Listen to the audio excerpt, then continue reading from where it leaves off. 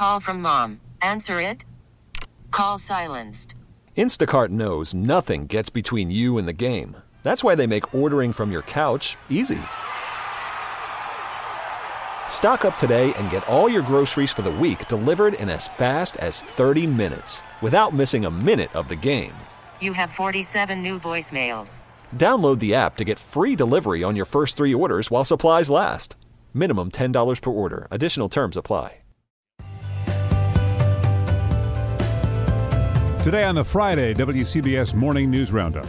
Final salute for fallen firefighter Timothy Klein. He's the sweetest kid I ever met. I'm Sean Adams in Bell Harbor. We'll hear what metal detectors found at a city high school in a supposedly safe neighborhood. The lawyers for accused subway terrorist Frank James say the prosecutors are ignoring his constitutional rights. Amazon under fire in New Jersey. 1,605 Amazon workers got hurt on a job in a retailer's 53 facilities in the Garden State. Plus, we'll dip into the archives for our WCBS News Radio 88 Seconds in Sound for Friday. It's April 29th. Good morning. I'm Wayne Cabot. Paul Murnane is enjoying a day off today, and it's a nice day if you don't mind the chill in the air this morning. We're going to be in the upper 50s, low 60s this afternoon. But the wind will still be gusting at times, so the red flag warning for brush fire danger continues into the afternoon. The funeral for FDNY firefighter Timothy Klein is happening this morning at his home parish in Queens. The 31-year-old died battling a fire Sunday in Canarsie. The ceiling collapsed on him. Let's go to WCBS reporter Sean Adams in Bell Harbor outside St. Francis de Sales Church. Sean? Wayne, firefighter Timothy Klein, you can say he had New York City in his blood. So he was a Rockaway kid, Bell Harbor, went to St. Francis de Sales School here, where the funeral will be held at the church in just a little while. Archbishop Malloy High School. He then followed his father into the FDNY. He died Sunday trying to save a person trapped in a burning home in Canarsie. Ladder 170 Lieutenant Bob Kittleberger. He's the sweetest kid I ever met. You know, he had a smile on his face 24 hours a day. I know he happened to be very happy to be in this firehouse and to be on the fire department in general. He was a very good fireman. Again, for the short amount of time that he was with us, he really grew into his own, and he was very dependable at a fire. I'm told that this morning during the funeral we will hear from the mayor, the fire commissioner, someone from the Ladder 170, but also I'm told firefighter Klein's mother is going to deliver a eulogy. Her son was just 31 years old, a relative youngster in that firehouse in Canarsie, but already he was developing a reputation as a future leader. The procession this morning will come in from Brooklyn. It will then follow the streets where Timothy Klein grew up. The Rockaways are expected to turn out to salute and say thank you. Wayne? And Sean, thank you. It's the Morning News Roundup on WCBS on Friday, the last Friday of April. Well, metal detectors were sent to Francis Lewis High School after the shooting of 3 teens in Fresh Meadows, and the detectors kept on going off. They spotted more than 20 weapons. The president of the Union for School Safety Agents, Gregory Floyd, details what they found. They have a stun gun and pepper spray from one student.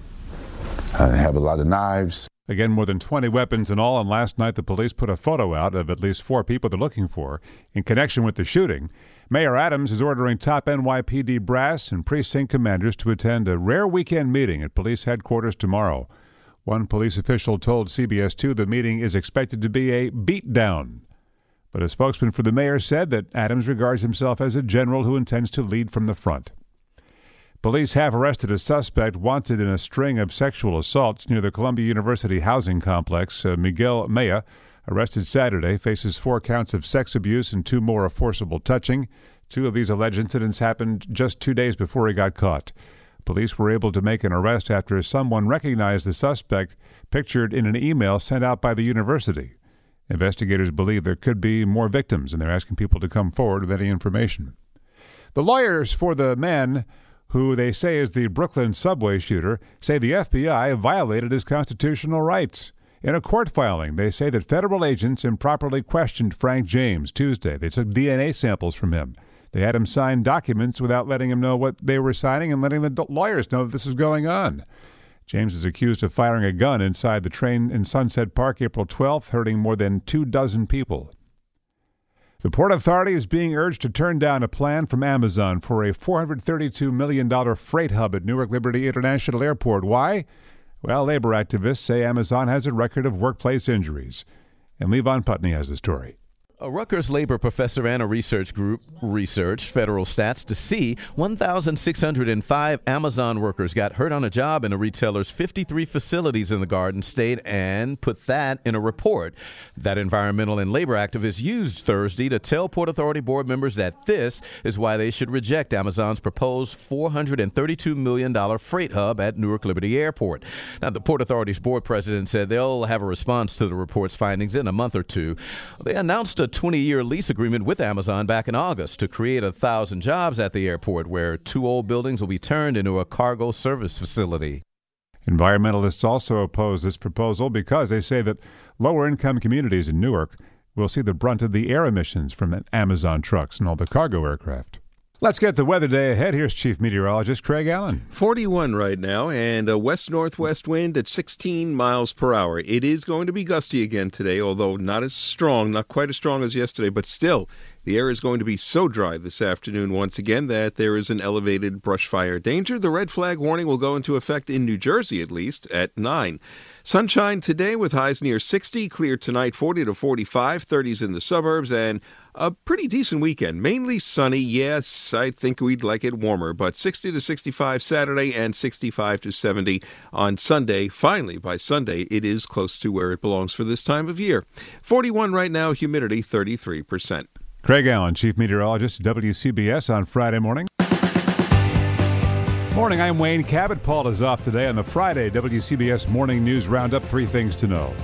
More than a third of all the cigarettes in the U.S. could be taken off the shelves in just a couple of years, with the FDA moving to ban menthol cigarettes.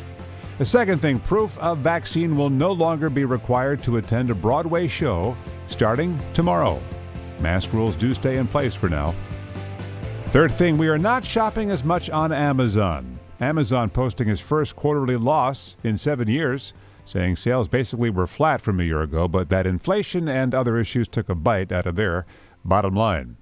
Now our WCBS News Radio, 88 seconds in sound for this date, April 29th.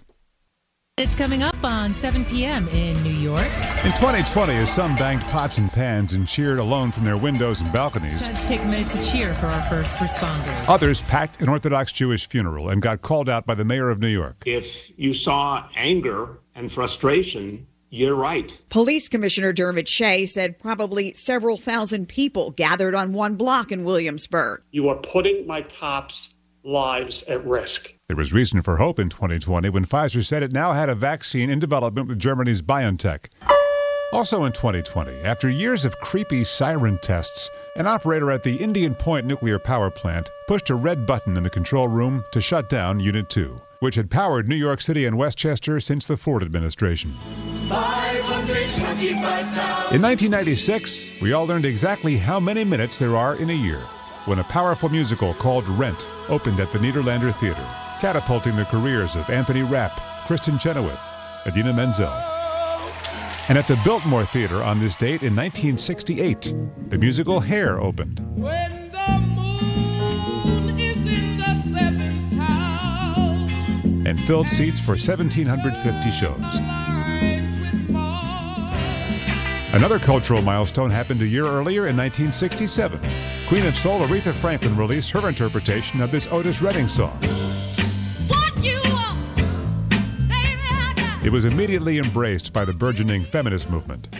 And talk about respect. 2 Grammys, a Rock and Roll Hall of Fame induction, number 5 in the Rolling Stone 500 Greatest Songs of All Time, and a place in the National Recording Registry in the Library of Congress. R-E-S-P-E-C-T, find out what it means to me. R-E-S-P-E-C-T, take F-T-C-T.